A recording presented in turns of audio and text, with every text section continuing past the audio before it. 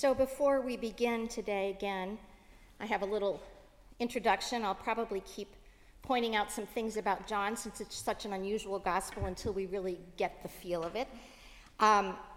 Remember that the prologue is chapter 1, verses 1 through 18. In the beginning was the Word, and the Word became flesh. The Word dwelt among us. And this is going to be just key to everything in this gospel. Everything that John is going to teach us is going to point back to that. Now, since this book is all about, what is that about? That's the incarnation of God, right? That's the big church word we use. So this gospel is going to show us what incarnation looks like. What does grace upon grace look like, taste like, feel like, even smell like? So this is a gospel that we say to be experienced, and I was thinking on the way this morning that last week I gave you candy so you could taste the kingdom. I am not going to run around with a whip and yell at you this morning. That will end. But anyway, this is a book to be experienced. This is a book where John wants you to come to know not about God, but to know God intimately. Remember that signs are miracles. He will never call them miracles.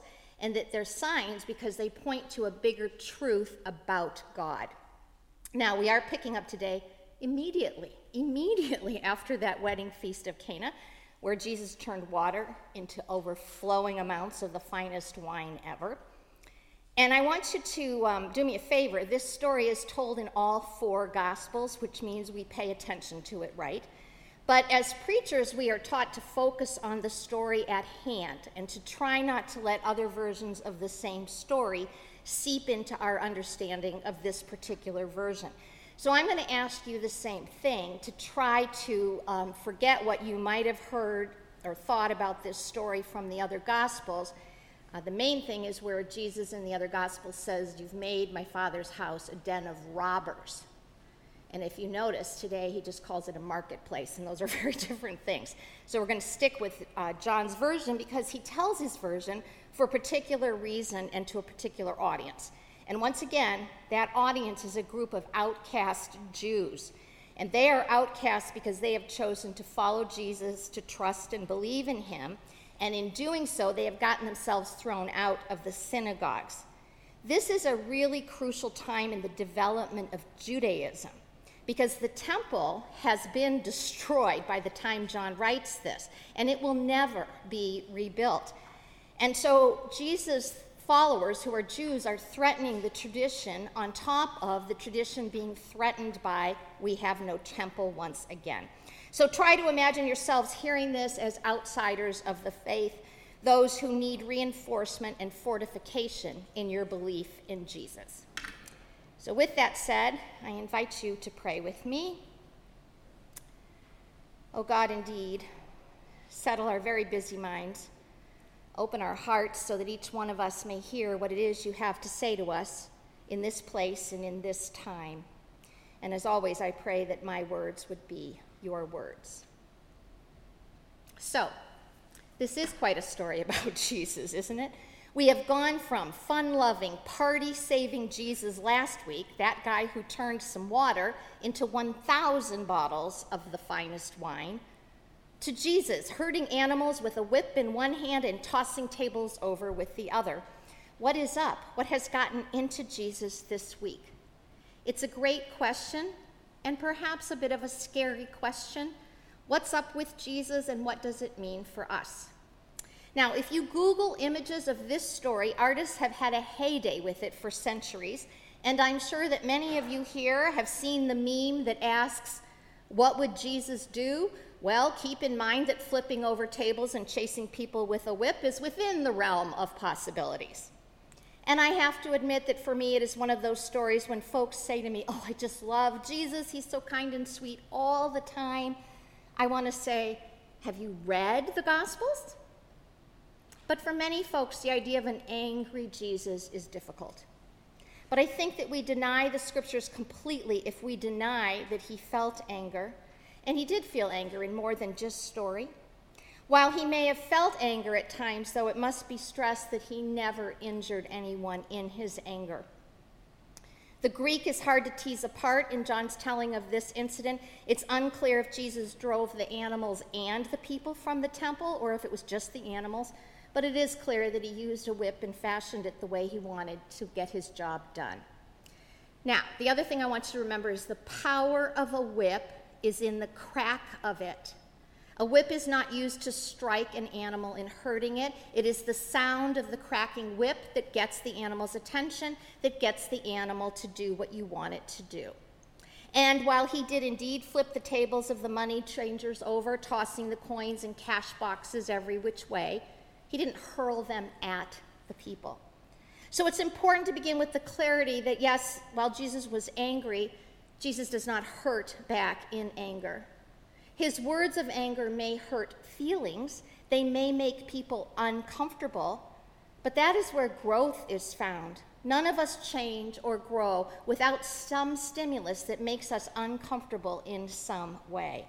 And that is what Jesus' anger will do in the temple. It will make people uncomfortable. It will create chaos and confusion that will get attention. Now, it's a complicated situation for several reasons. People were required to make sacrifices at the temple during Passover. It was part of the scripture law and part of temple life. And people were also required to pay their temple tax in the local currency of Jerusalem. And this presented some problems because the Jewish people were scattered around the Mediterranean area at the time. They didn't all live in Jerusalem, but they were required to make the pilgrimage to Jerusalem every Passover. So if you were coming from afar, it would be rather inconvenient to be dragging along livestock for your required sacrifice once you got to Jerusalem. It would be much easier to buy it there, hence the marketplace of sacrificial animals.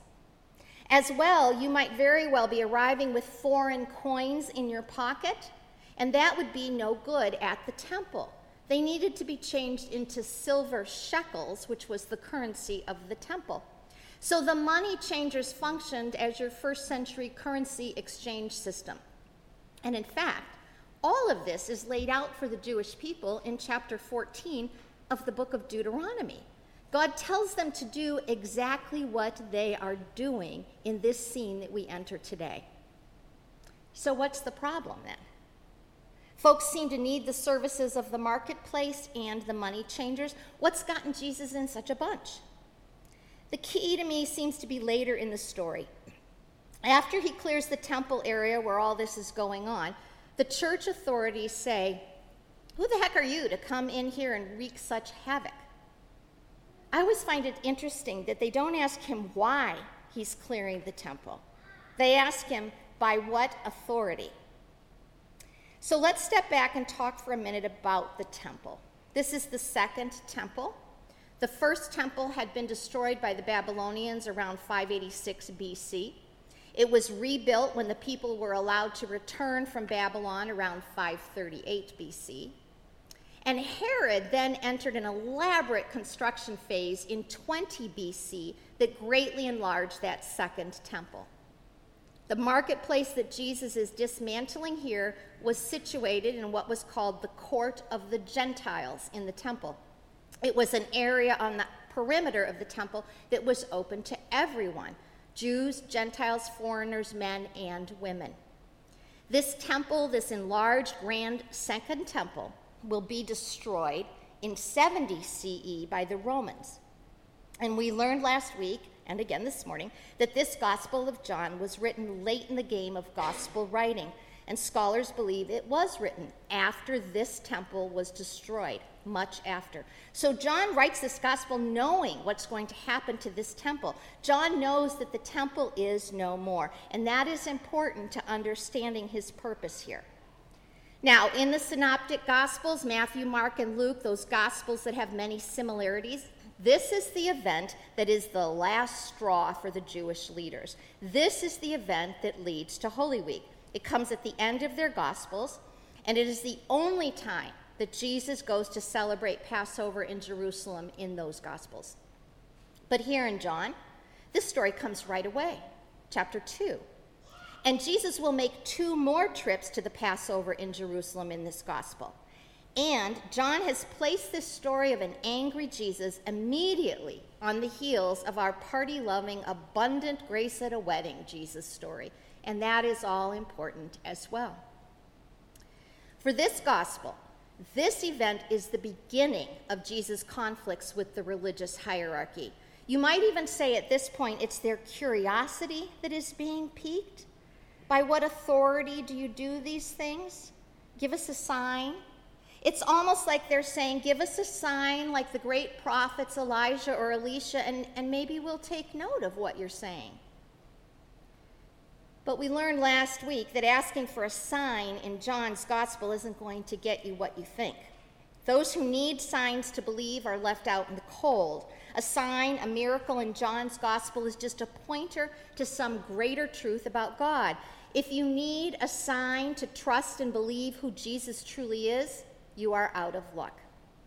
So, of course, Jesus provides no such sign in this exchange in the temple. Instead, he gives them a famous Johannine answer, and by that I mean an answer that confuses and confounds rather than clarifies. At least that's how it first appears to us. His answer, destroy this temple and in 3 days I will raise it up. Well, that clears everything up, right? The temple leaders go to the obvious, the literal, the temple they are standing in. What are you talking about? It's taken Herod 46 years to get this temple the way it is now. There is no way it could be rebuilt in 3 days. And then that is where I think we have the tell or the clue to what all this might be about. John tells us that after Jesus' death and resurrection, the disciples remember this exchange in the temple. After. And they realized then that the temple he was speaking of was himself, that Jesus is the temple. So let's return once again to the importance of the temple to the Jews of the time. Remember, there was only one temple. All your sacrifice, which was your offering, if you will, could only be given at the temple in Jerusalem. Synagogues were for praying, preaching, and teaching, but not for fulfilling the laws of offering.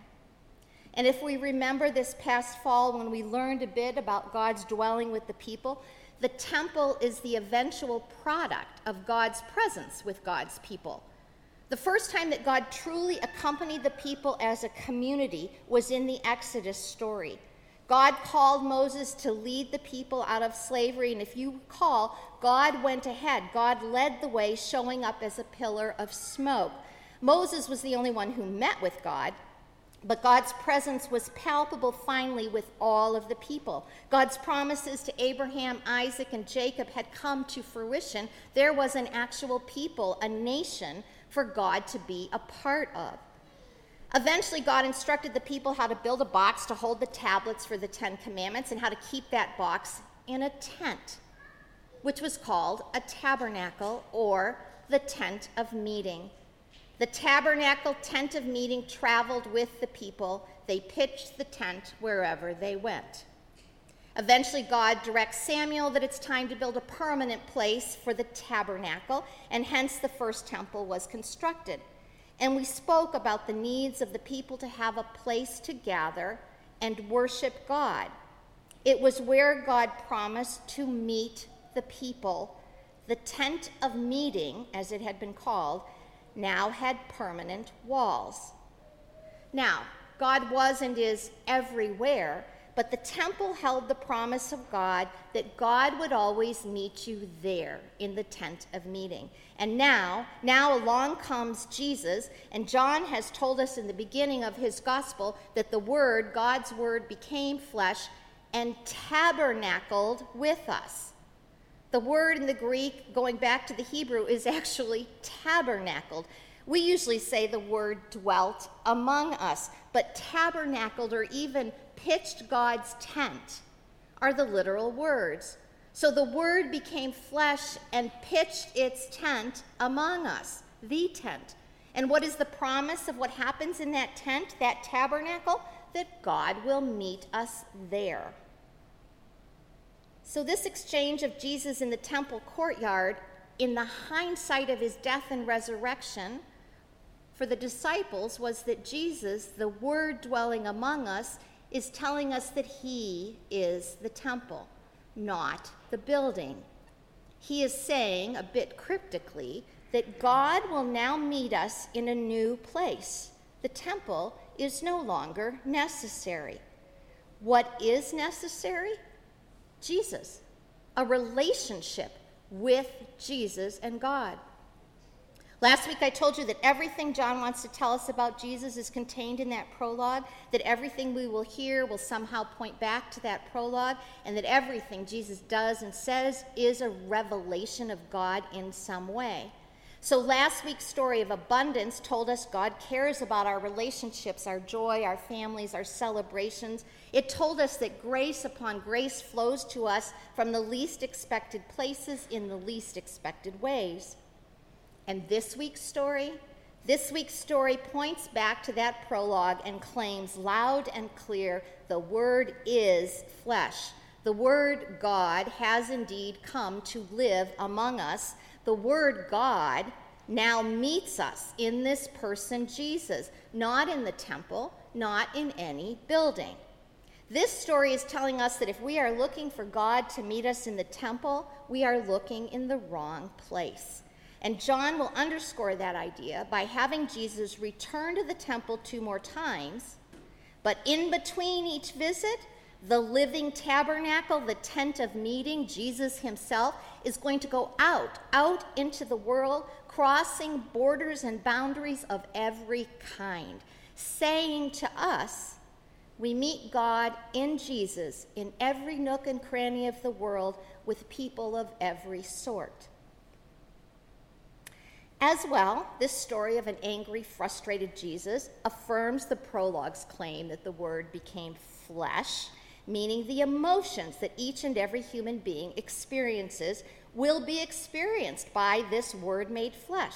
This Jesus, this God, is every bit as human as we are. And that entails every emotion that we have, every longing, every physical situation, all of it. The difference, of course, will be in how this human will handle all those emotions. And in that respect, this human, Jesus, shows us what it means to be fully human. What does humanity, with all its challenges and struggles, look like at its very best? Well, we look to Jesus for the answers. So I find this story affirming of all the crazy emotions that I am capable of experiencing. As well, this story helps me see how I might handle those emotions in a healthy way. And that healthy way includes speaking my truth to others without harming them in the process. I don't always hit the mark, but at least the model is here. Now, you might say we're still kind of left with the question of what has sparked Jesus' anger here. And I'm not sure, after years of preaching this story, if I think I am any clearer on that. Is it that he knows he is the living temple? Is the main question in this passage a sort of where does God reside thing? Are his actions calling for a complete dismantling of the temple as he knows it is no longer the meeting place of God, rather he is the meeting place of God? This question of the location of God, where is God, where do we worship God, is going to come up again in this gospel.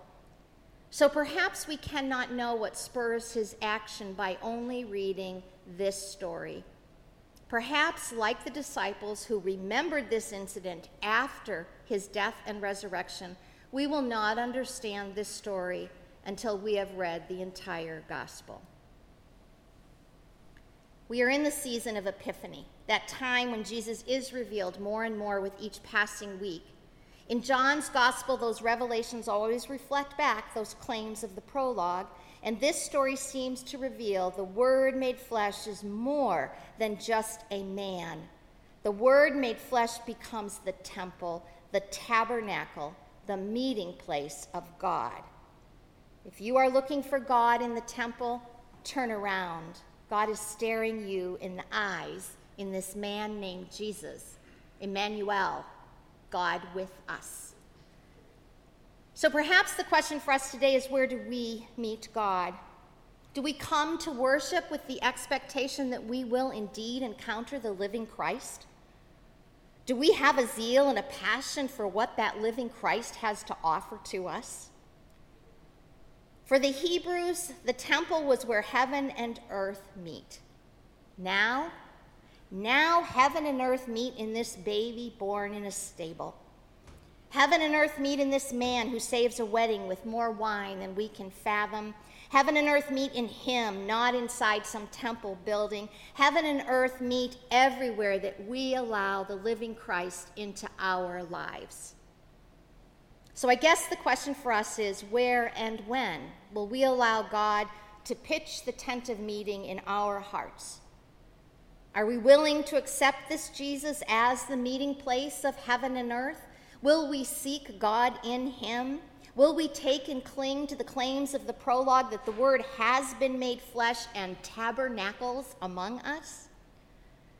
And if we are willing to stake our hearts on that claim, what can we expect? Well, John tells us that we can expect the gift of grace upon grace, the gift of true, abundant life, the gift of life at its very fullest. This gospel asks us, what are you looking for in life? And where are you looking for it? The best life has to offer is found when we let the living Christ pitch the tent of meeting inside our hearts. Amen.